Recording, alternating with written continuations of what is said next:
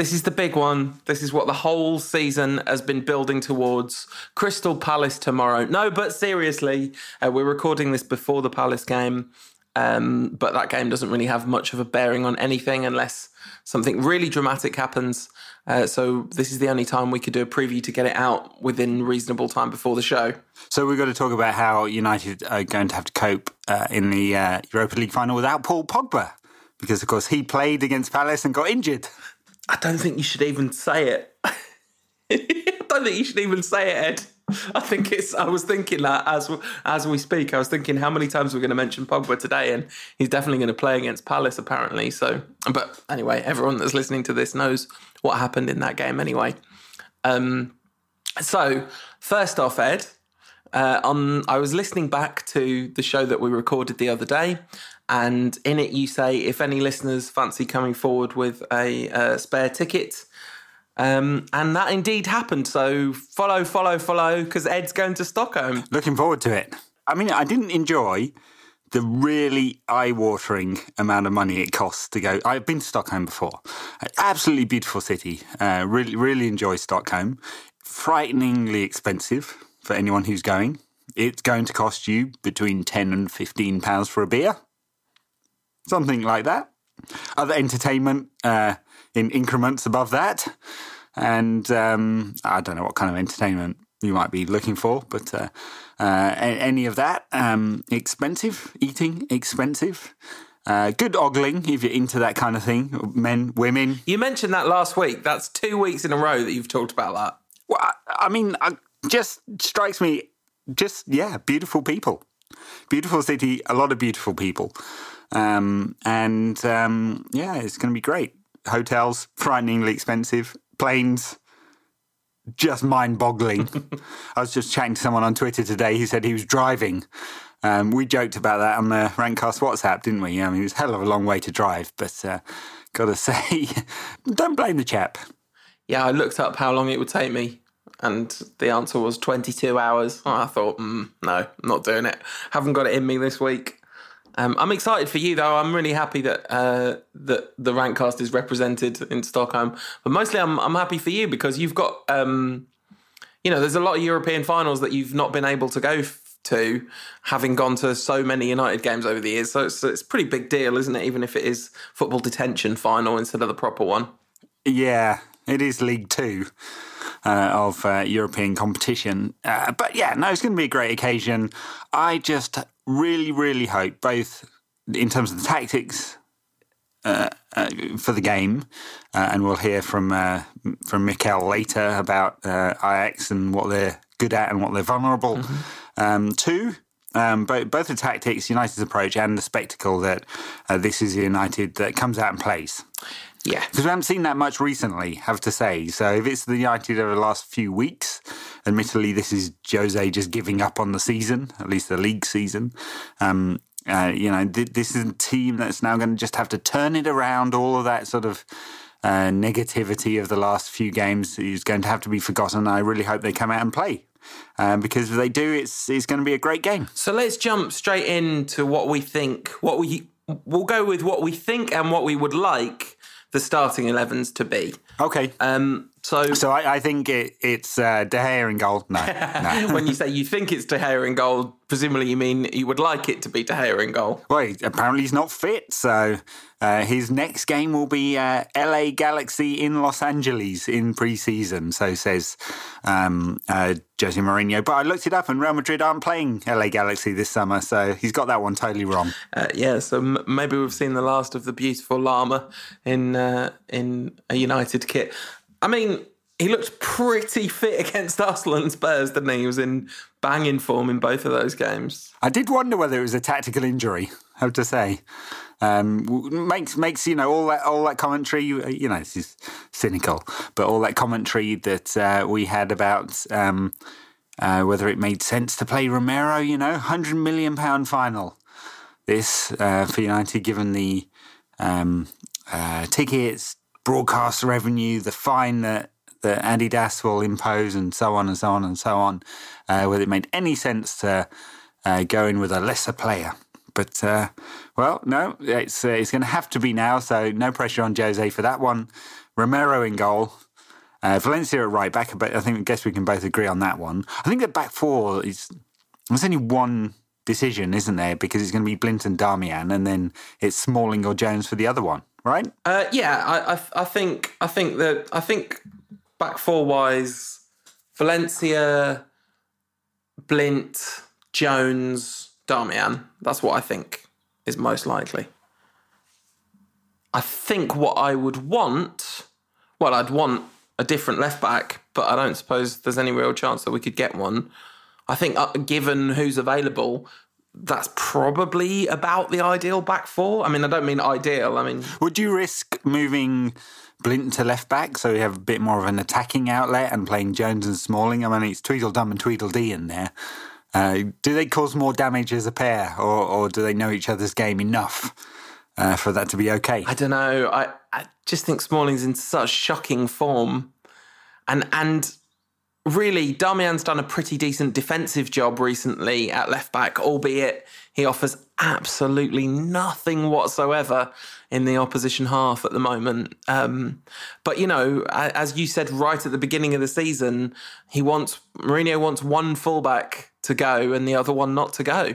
And the way that works is Valencia always goes, so the other one not going is kind of less of a problem, albeit it makes us very lopsided. Right from the beginning, you can see a kind of structural problem with the team when you think about where Valencia's average position on the pitch will be versus Darmian's. Yeah, and the other challenge for Valencia, of course, is he's going to be up against Kluivert, probably, who tends to play off the left-hand side for Ajax, and that might push him back a little bit, depending on how much ball Ajax gets. It's it's an interesting balance. Valencia is definitely going to play.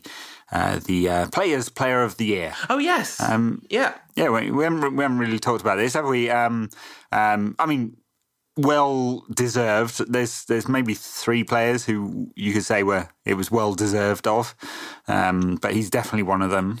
Probably United's most consistent player this season. Yeah, he hasn't put in any bad performances, and given that at least I didn't really believe he was a proper right back at the start of the season, he's definitely proven me wrong, hasn't he? He's now amongst the finest right backs in the country. Absolutely, I voted for him for Fans Player of the Year as well. That was when I cast my vote, but that was won by Ander Herrera, which of course is delightful, and it's sort of wonderful that a player who's so beloved by the fans and so kind of embodies the spirit of a fan playing gets that award. I don't know whether his performances have been consistent enough across the season to justify that, but he's certainly grown into the season and he's done pretty much everything Mourinho's asked of him. I thought it was interesting that so there were a tiny handful of votes. It was double digits difference between Valencia and Herrera for most of the day on the final day, and Herrera pulled away towards the end of the day. But I thought that the fact that it was so close between the two of them was really interesting, because I'd kind of thought that Zlatan would get a big, hefty chunk of votes, but he wasn't. I mean, he got some votes, but he wasn't in the running for it. No, and that's probably partly because people have forgotten him. He's been out of the team for a month. And it really is true. That's how people's brains work. Plenty of research on that one. And partly that. And partly, honestly, his performances haven't been that good for most of the season. He scored tons and tons of goals and some brilliant goals. And it's been vital to United.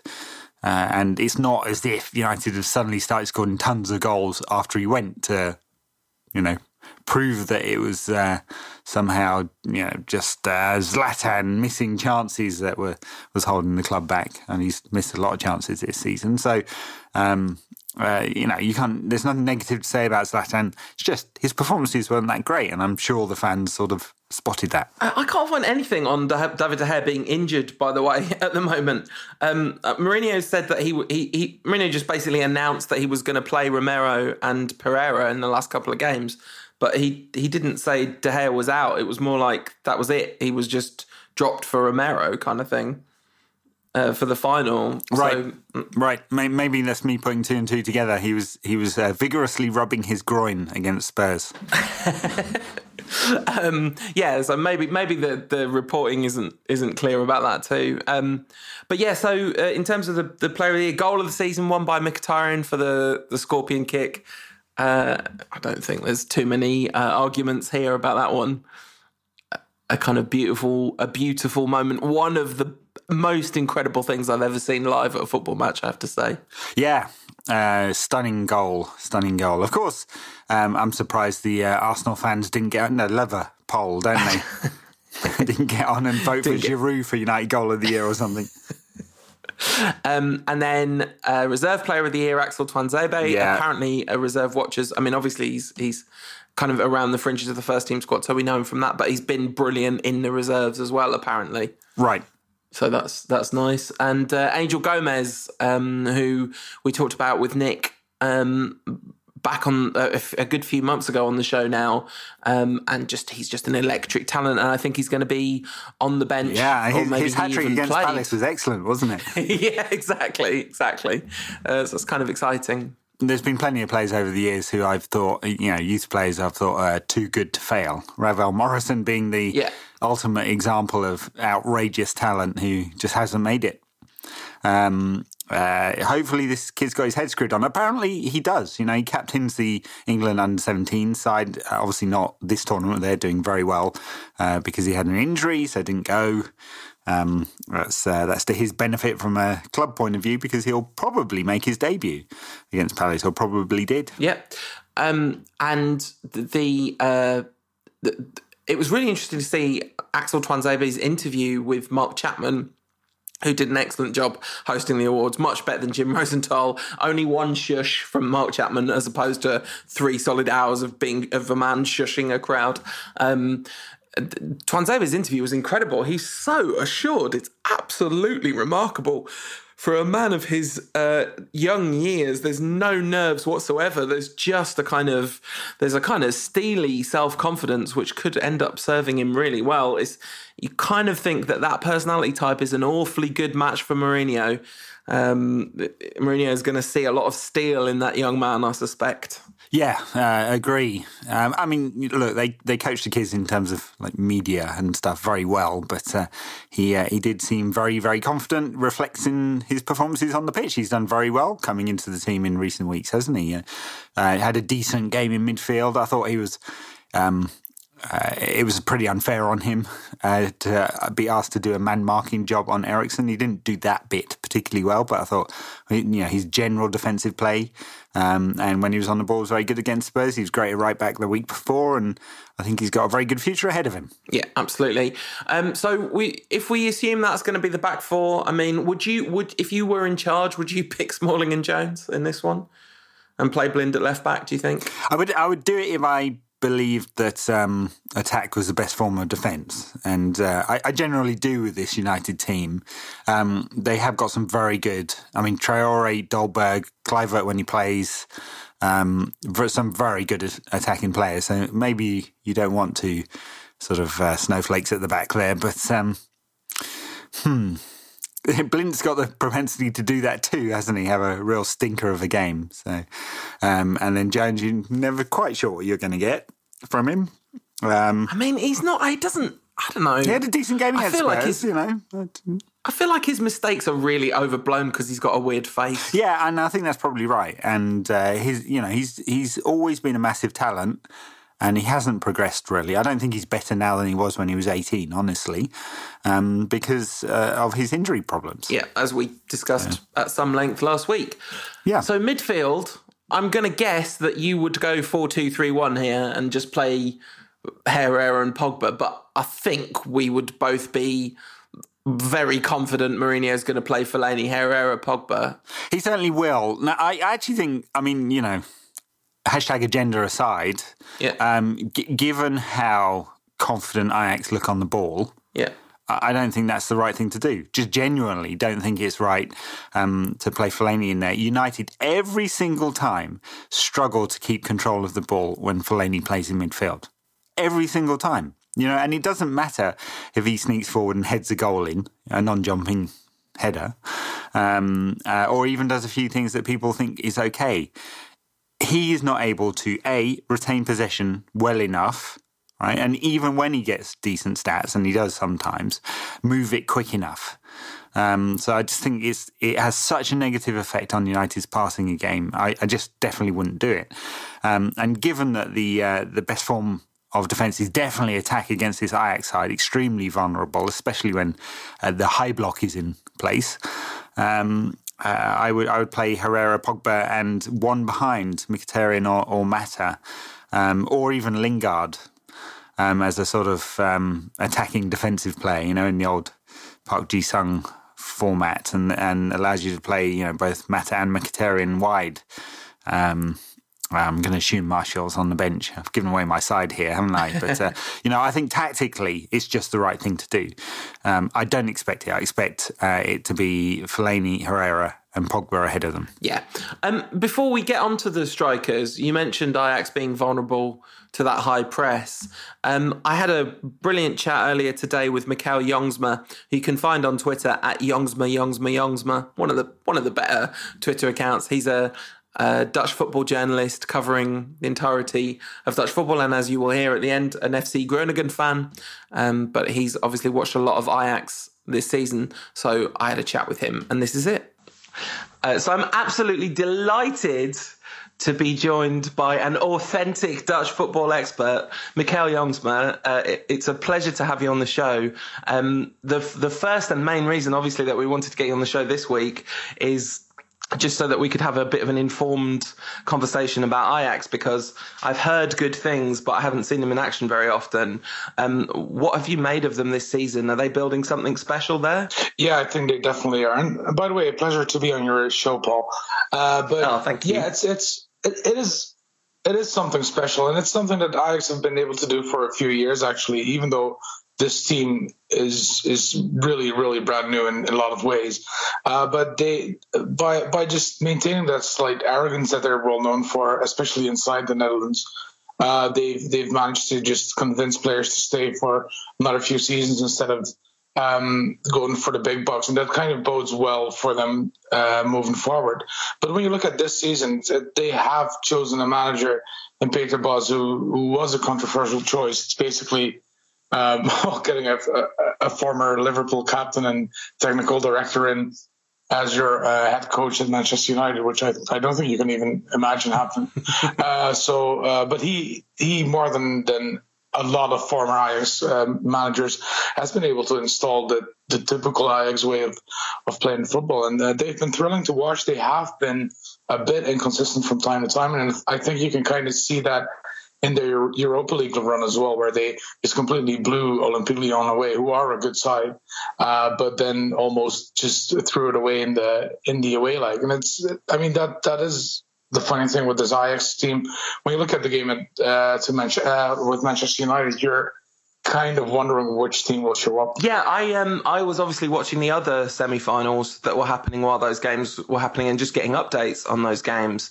Did they try and set up super defensively in the second leg to protect that lead and it just didn't work because it didn't play to their strengths, or did they just have a really bad day? Well, for both games, kind of the same goes, because the other game where they almost threw it away was the Schalke away game. Right. In both games, they were in full control for about 40 to 50 minutes.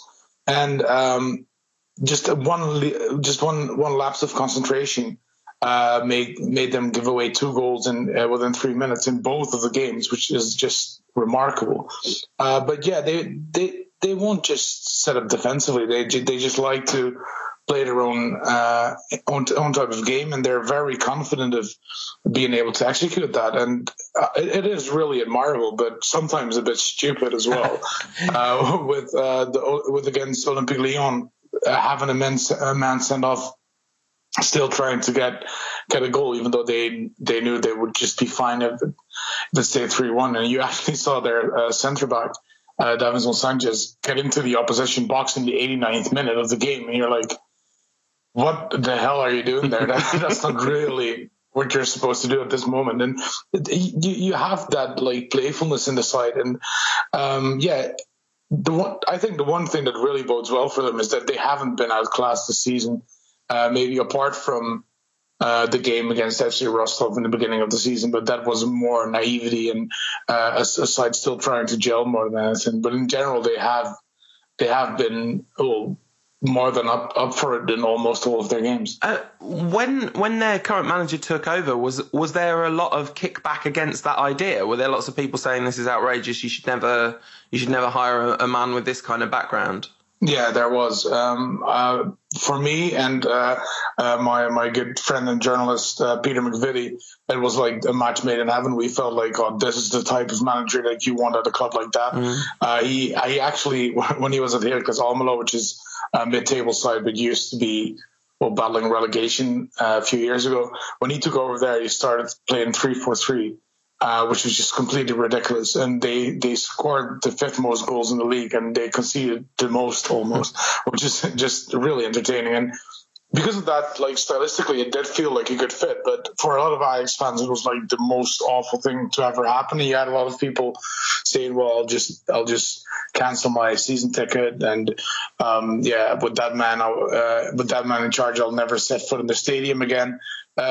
Quite harsh words, and he had a really tough start because he was knocked out of the Champions League qualifiers, then lost and drew 2 games at home against poor sides, and you could tell that a lot of media were just trying to get rid of him as fast as they could, especially the Telegraaf, which is the biggest newspaper in the country, but is very Ajax focused and Ajax minded. They were just really keen to get him out, and even till this day, some media are refusing to give him the acknowledgement he deserves because of that link with Feyenoord. And it is a bit weird how these things work, but in British media, there's plenty of that as well. So it's not really that uncommon, I guess. No, it's not. Although I think the British media, for all its many faults, of which it's basically just made up of its many faults, you don't tend to get that club bias in a single newspaper, which happens obviously in Spain, and it sounds like happens in the Netherlands as well. They're just generally across the board terrible in England. So. But yeah, I get what you mean. Yeah, it's probably a bit different. The Telegraaf has a clear Ajax focus. The Algemeen Dagblad, rather than based newspaper, has a clear Feyenoord focus. And it's not like, I mean, both of the papers have correspondence for the rival teams, to put it like that. And it's not like it's all ill-minded in any way. But it's weird to kind of see how the background of a manager who, by all means, has been probably one of the more entertaining coaches in Dutch football over the last decade. To see him get stuck over something so like that is a bit weird. How do people, because like I said, I've heard a lot of positives about this Ajax side. If they don't win the Europa League, and of course they didn't win the Eredivisie, will there be criticism of the manager for underachieving, or is the general sense that he's in a building cycle and this is going to get better and better? No, I think it's mainly the latter. When you look at this team and the situation they're in, as you kind of expect from Dutch teams in general, they play 4-3-3. They like to have possession. They like to go forward, and more than the Dutch national team, which isn't that hard at the moment, to be fair. They are maintaining that, they are guarding that kind of Dutch way of play. And I think overall, especially the neutrals, and there are still many neutrals in this country as well. It's not just Ajax and Feyenoord. But I think they've really taken a liking to the football. And you hear quite some fans saying, who are still going to the stadium, so not the ones that are really angry, saying, well, I've enjoyed the football that they play more than I have for years. And I think you kind of need to understand what has happened in a more broad sense as well. They have, before, after Ronald Koeman left, they didn't win a title for 7 years, a league title, and that is basically unacceptable at a club like Ajax. Then Frank de Boer came in, who did a really good job of steadying the ship. But even though he's obviously an Ajax legend, he didn't really maintain that kind of football that Ajax fans want to see. It has to be daring, it has to be adventurous, it has to be attacking. Under Frank de Boer, it was pragmatic, a bit dull, defensively sturdy, and that brought them 4 titles, which at that point was all that they wanted. And you get spoiled when you win a lot of league titles, and you want more from Premier team is a place that's a place you've obviously been as well, I can imagine. So not having European success, not really playing eye-blinding football, that kind of stuff really started to frustrate fans. And with Peter Bosz, they have kind of returned to the type of football that people will respect and like to watch more than anything. And I think it's quite important to remember that for a lot of people who support Ajax, it's a case of entertainment. It's about it's about the team and the club and the players being good enough for the audience rather than the other way around. So it has an elitist ring to it in a very, very strange way for a club that's renowned for its many fans. So, of course, the thing that Ajax didn't do this year is win the league. Was that just because they got off to a slow start, as you mentioned earlier, or is it actually to do with the bits that aren't quite ready about this team? Is there even something in that which speaks to a weakness that maybe United could exploit on Wednesday? It is a combination of both. I think for one thing that you should realize that they've picked up over 80 points.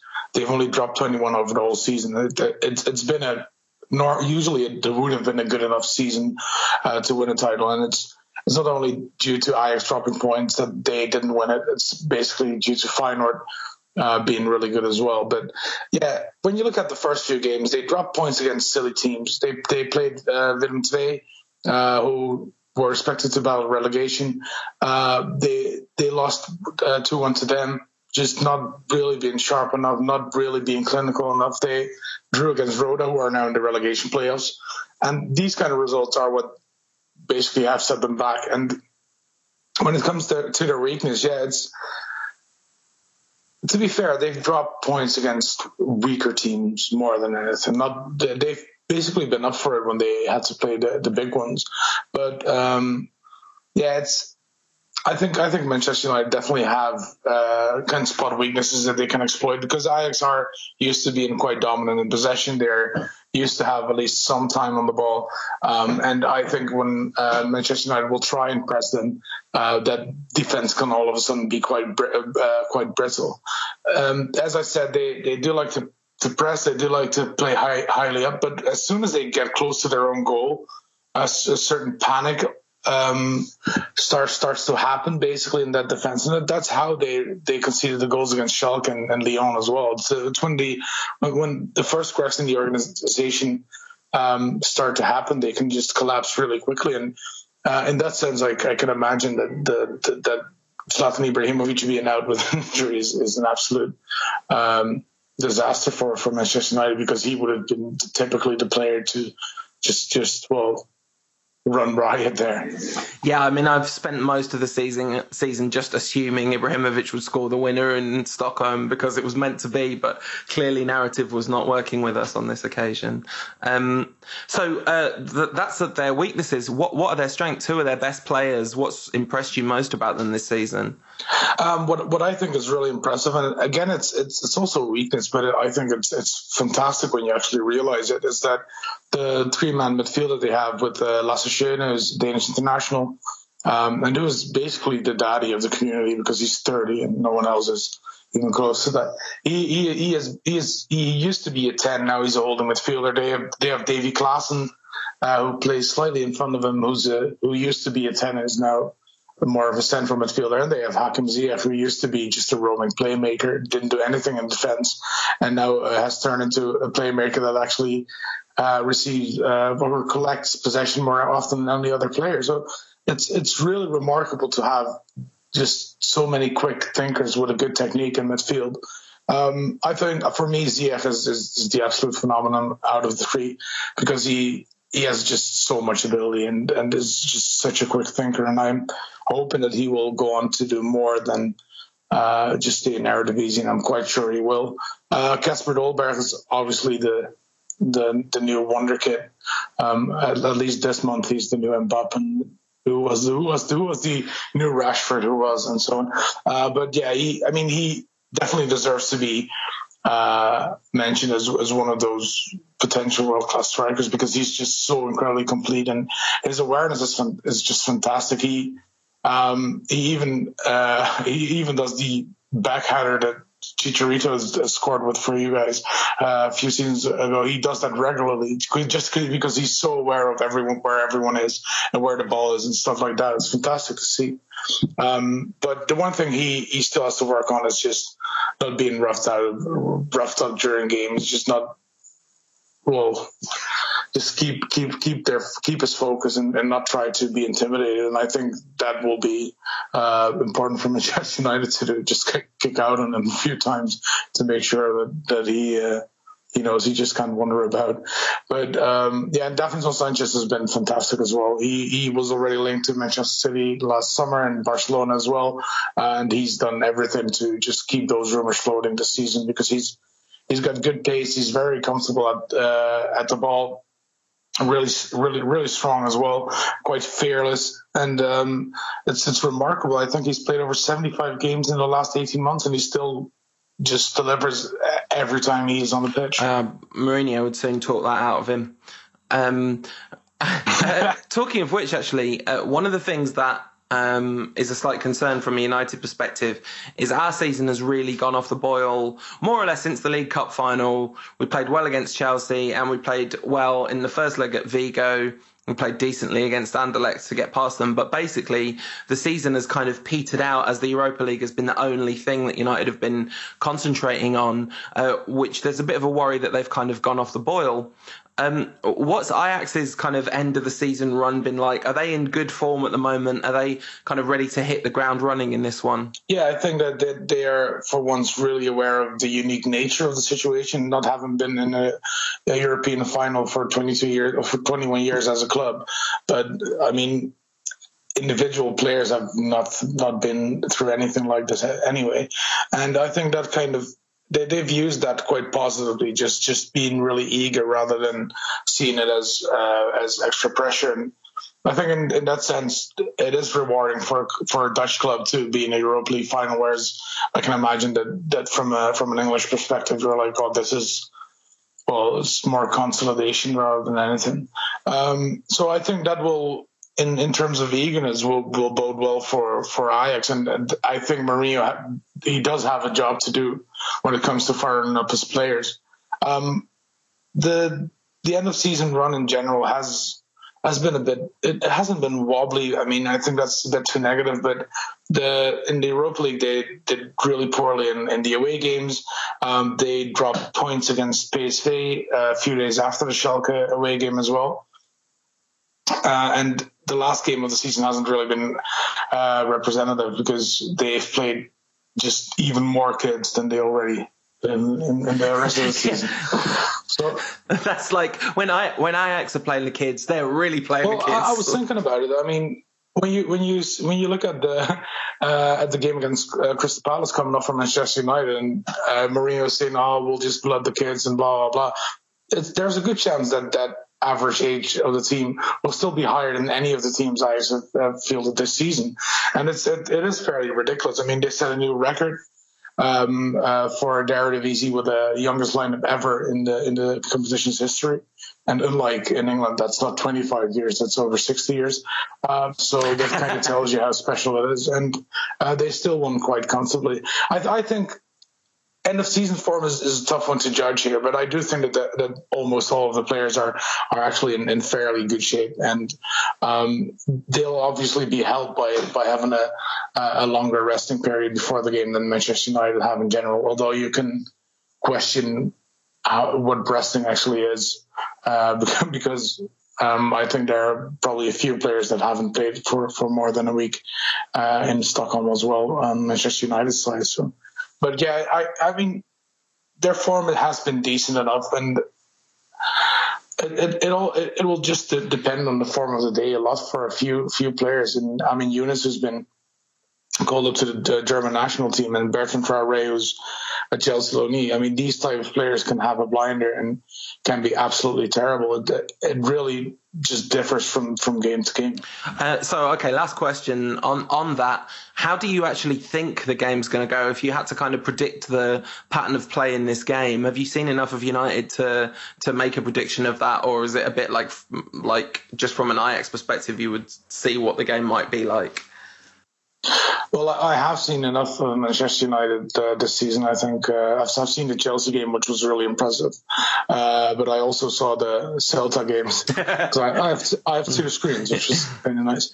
But yeah, I think Manchester United will just be happy to just let Ajax whirl out a bit in the first 10 to 15 minutes. And I think that will be a really important area of play for both. And that Manchester United won't go and press Ajax, I think they'll be quite reserved and just will play it out like they're the big team and like big club, which they obviously are out of it. And I think Ajax will just try and get the pressure up immediately. Being cheered on by over 20,000 Ajax fans will be a big help for the team as well. And I think Ajax need to get something out of that first 25-30 minutes, because if they won't, I think Manchester United will just at one point just told turn on the screws and just make sure that there will only be one winner. But the one thing I'm quite curious about is that when you look at this Manchester United side, and that's been their problem all season. It's like where will the goals come from? I mean, the problem is that, as I said, when Ajax will be pressed at one point, they will probably crack quite easily, and one player of Manchester United will at least be able to score at one point, you would say. But I do think Manchester United shouldn't underestimate Ajax in the sense that, well, they might be brittle at the back, but they're just rampant going forward from time to time, and they have a lot of options as well to bring from the bench. And I think Manchester United will probably win, and it will probably be a very dull 1-0 or 2-1 victory. But I don't think that Manchester United should take this game for granted in any way. I think it will be a very close encounter. Brilliant. Well, it's been an absolute delight to have an excuse to talk to you, Mikel. And it's nice that we got to do it after Louis van Gaal had left, so we didn't have to have a big row about him. No, that's not. Well, Memphis is the big one that I'm disappointed about. Me too. I've never taken a liking to Van Gaal, to be completely honest, but I do think Memphis is just a magnificent human being. But yeah, I mean, at least we still have Daley Blind, who probably is the only player to have played for both Groningen and Manchester United. Yes. So there's my boyhood club link that I'm always looking for. He's a very divisive figure on this podcast, but I'm firmly #Team Blint. So, well, at least he's a very likable guy. I mean, he's got that going for him more than anything. Yeah, absolutely. As is I loved Memphis. That hat he wore when that guy said he looked like a Peruvian flute player. I thought it was just a pure fire outfit. So. All right, brilliant. Cheers, Mikel. Yeah, have a good day, and I hope you'll enjoy Wednesday, but not too much. All right, thanks a lot. Bye. Cheers. A massive thanks to Mikel for coming on the show, and yeah, so I think there's a lot in that conversation. The key takeaway for me, the thing that made the light go on, was this conversation about how vulnerable Ajax are to being pressed, and you just flash into your mind, oh my goodness, is Mourinho going to see that, and is he going to do what needs to be done? Because the difference between United when they're aggressive and press high up the pitch versus when they sit back in that low block, it's night and day, isn't it? Oh, and you can almost exactly guess what the pattern of the play is going to be. When United sit back, all the momentum goes to the opposition every single time, without fail. And it's almost as if someone just presses a button, right? So at Celta Vigo, United were aggressive, were pushing forward. And then at some point they decided that they were going to go defensive. And it's like, click, gone, right? And then all the momentum shifted to the opposite side. And this is what's worrying, because Ajax have some very fine attacking players. Give them the momentum and the ball, and they definitely capable of causing damage. But you look back to that second leg where Lyon won it by being aggressive. They played Valbuena on the left side of a sort of front three supporting Lacazette, and he was excellent. So was Fekir in that game, both supporting Lacazette. Lyon really pressed. They're almost there, weren't they, in terms of getting through? And I just didn't look particularly good when they were under pressure.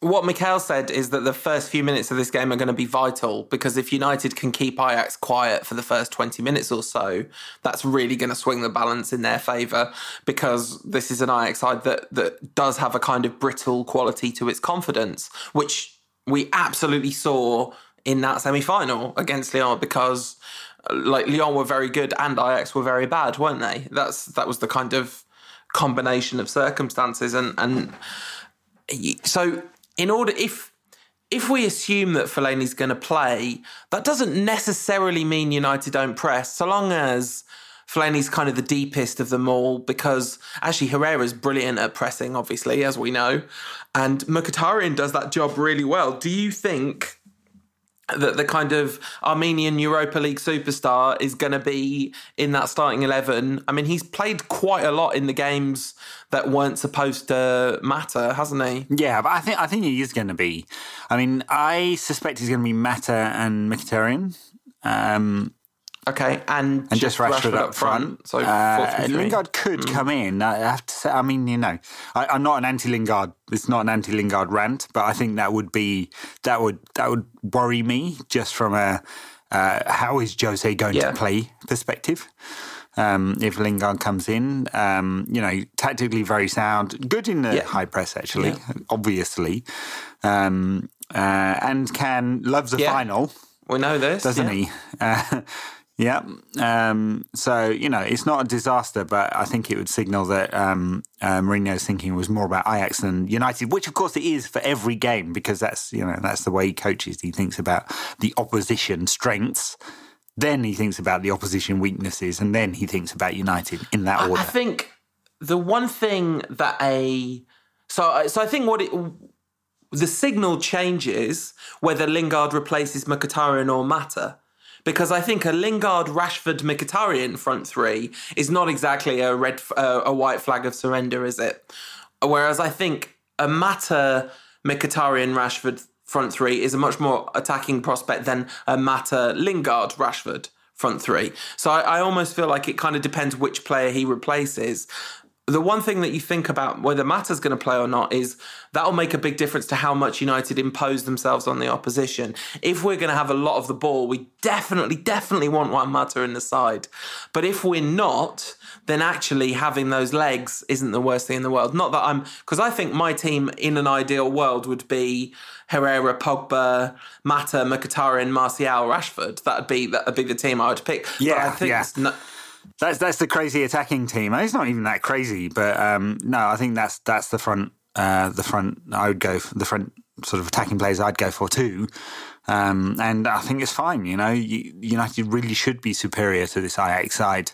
They came second to Feyenoord, who we spanked earlier in the season. If you want any kind of guidance on that one, I mean, I know Feyenoord beat us in the game in Rotterdam, but still. United should be much superior. Why not go and impose yourself on this team? Take advantage of the fact that this is going to be an Ajax team that averages probably like 22 or 23 average age, and probably the biggest game of their lives. So most of this team, not all of them, but most of them, go out there, impose yourself on it. Get an early goal, destroy their confidence, and go and win this trophy. Yeah, absolutely. Or try and play it a bit tight, sit back, let a young attacking side have lots of the ball so they can get over their nerves, and go into our shell. So that's the other way of doing it. One of the things that's interesting is, you said Mourinho thinks about the other team first. Well, in theory, that should be a good thing in this case. If we kind of take it as read that the other team are vulnerable to a high aggressive press, Mourinho might just go, because Mourinho isn't. I mean, okay, he might be kind of low block by default, but we have hardly played the low block all season, have we? That this has very much been something we've done away from home against the top six in the league, and then we did it against Celta Vigo. We also weirdly did it against Middlesbrough, but that was kind of the exception to the rule in the games against lesser sides than us. We have taken the game to them. Even if you think about the semi-final first leg in Celta Vigo, you mentioned the recency bias. So we think about that tie against Celta Vigo and we think about the last 25 minutes of the second half of the second leg. But in the first half of the first leg, we blew them out of the water and the team wasn't set up defensively. It was set up to impose itself. We created so many chances in that half and really good chances too. So I definitely haven't given up hope of Mourinho setting up this team aggressively, not just from a place of random optimism, but because of some of the stuff he's actually done already this season. Yeah. I mean, you're right. And I don't really think of this season as being about being defensive. I just think in the big games, he's done that a lot. Actually, when United have played the big teams, he's been very cautious by and large. But not in the Europa League. Not in the Europa League, no. And definitely not at home in the Europa League. Of course, we've been drawn away in the Europa League this time. So we'll be playing on our away kit. So maybe that'll have an impact. Shouldn't do, should it? Yeah, maybe so. Hopefully, you would imagine that these highly trained professionals would not be. Sadly, they're playing in the blue kit. You'd thought they'd pull out that cracking new black one they've got, which is great, apart from that ugly Chevrolet logo. Yeah. Real nice kit. So if you look at, I looked this up actually, if you look at the old Chevy logo, it's black and white. How perfect would that, I mean, they've changed the United badge, so it's now just white. I'm like, but they're not going to change the Chevy logo, that tawdry, ugly. Just makes me think of some kind of trailer park in Southern America somewhere. The thing is, could not be more off topic, but that badge looks horrible on real cars as well.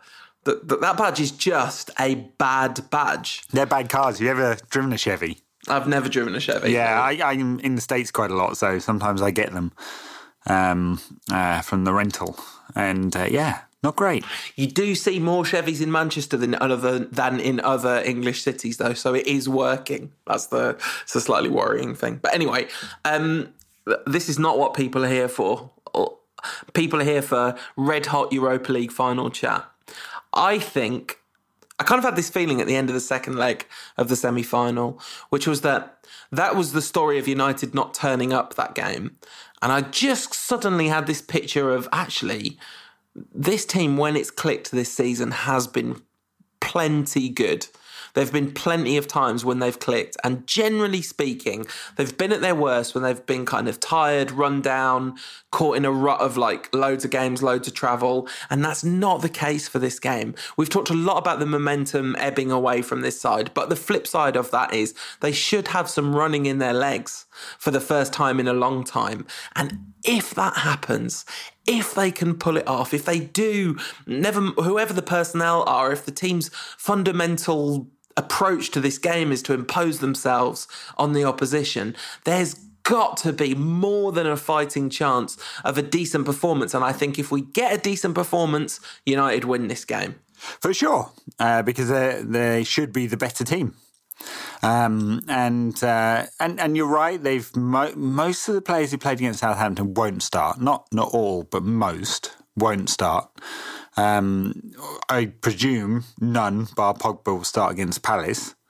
Why would they? I wonder if maybe Mkhitaryan as well might start. I think there might be a couple in that game that get half an hour or even an hour. Yeah.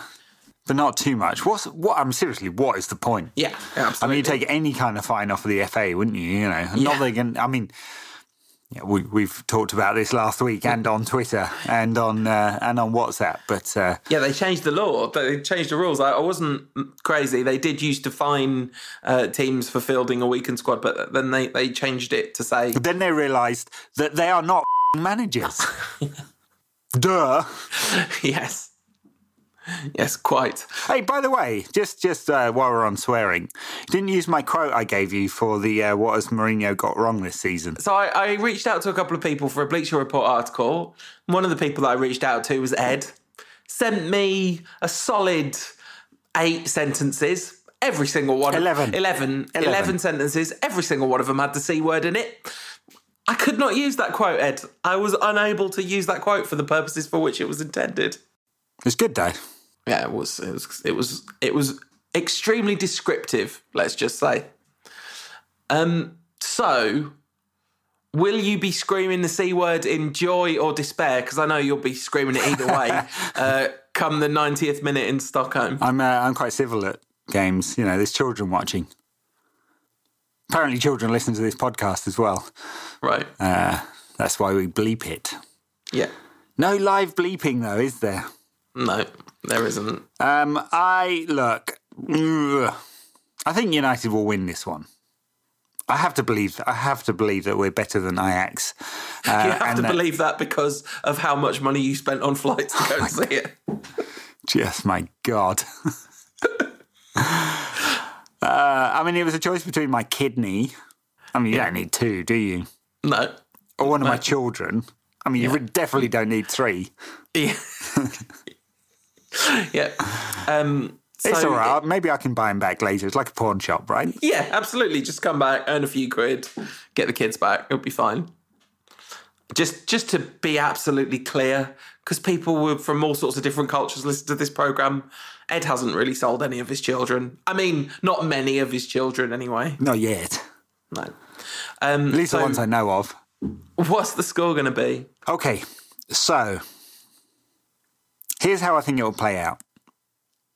If Mourinho sets up the team to be aggressive, go out and attack, I think United are going to win this comfortably, 3-1. We'll take the game to them. They're a good side, so I think they, and we're going to have Jones and Smalling at the back, so there's definitely a goal in it. But I think United will have enough to impose themselves on Ajax and win the game. If it doesn't happen like that, I think this could well go into extra time. And that's where I get really worried. Because, not only have they played quite a lot, apparently not as much as some other teams have.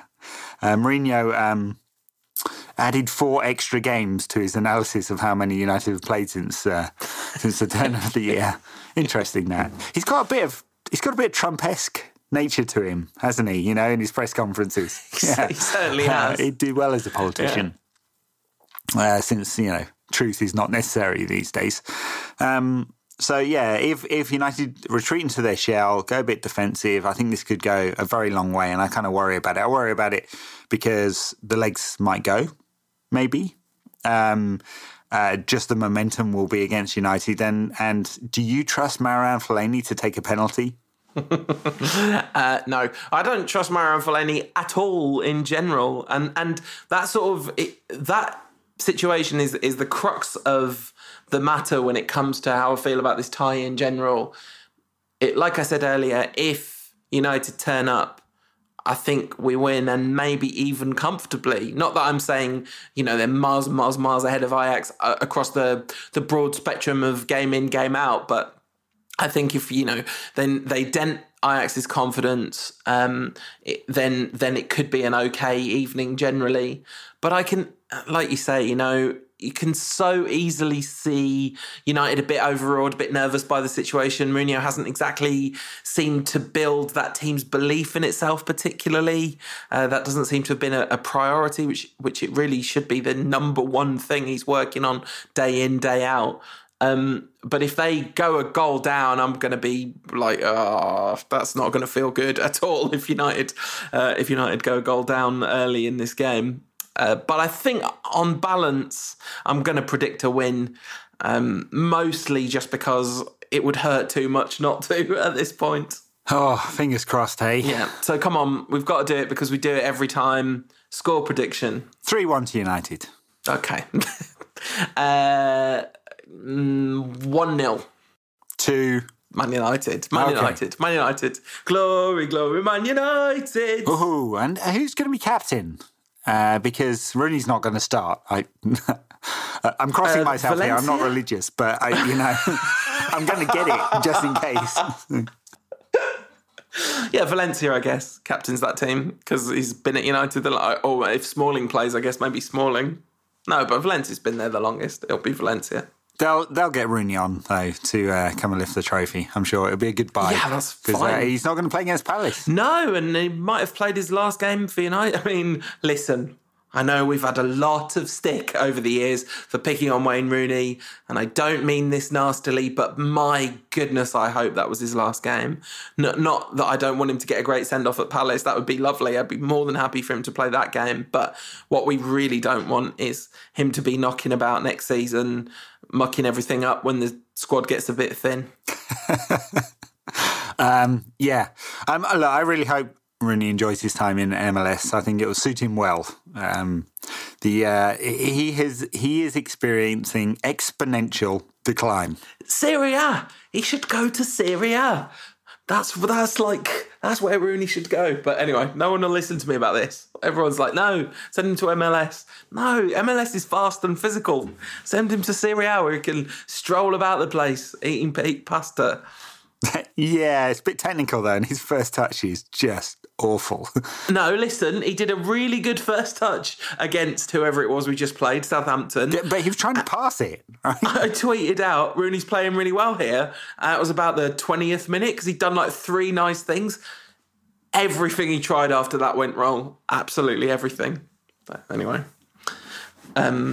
Just thinking about that game, Fellaini tried a delicate threaded through. Can we talk about the best moment of that game? What was Phil it? Jones with the no-look pass. That was pretty sweet. Sergio Romero had an incredible game. Yeah, 6 saves, yeah. Yeah, including a pen, right? Yeah, Saved a pen. very, very strong hands, as they say. Yeah, absolutely. Clearly an adequate replacement for David De Gea. No, come on. Listen, let's not say things we can't take back. All right. Patreon backers, stay tuned because we are going to finish the Q&A that got interrupted in last week's show. Everyone else, I hope you've enjoyed this Europa League preview special. It might be a little while until we do the end of season recap. Producer Tom is going away. I think he said he was back around the 5th. Is that right, Ed? I think that's right, yeah. Producer Tom is going to the Cannes Film Festival. He's going to come back ruined. I've been to Cannes. It's good fun. I can imagine you had a good time at Cannes in the mid-2000s, Ed. That seems like a thing you would have done. Yeah. Tom, if you need, I know some good clubs. All right, cool. That's enough of that. We know a good club, and that's Manchester United. Whoa. Here's hoping that the Reds do the business and come back with the Europa League. I don't know what kind of trophy it is. I can't picture the Europa League. Is it a plate? I don't know. It's a giant one. Have you seen it? It's about 6 stone. It's the old UEFA Cup, right? It's the, then changed. Nice. That's a lovely trophy. So yeah, it'd be good to win that. And We'll round up the whole season. We'll preview the summer. We'll do all that good stuff. And I think I'm going to try and do some interview podcasts during the summer. So there'll still be hot Rankcast content during that time. Thank you massively to Mikael Jongsma for his time earlier today. It was an absolute pleasure to speak to him. Follow him on Twitter at Jongsma. And we will see you in a couple of weeks' time. Come on, you Reds. Come on, you Reds.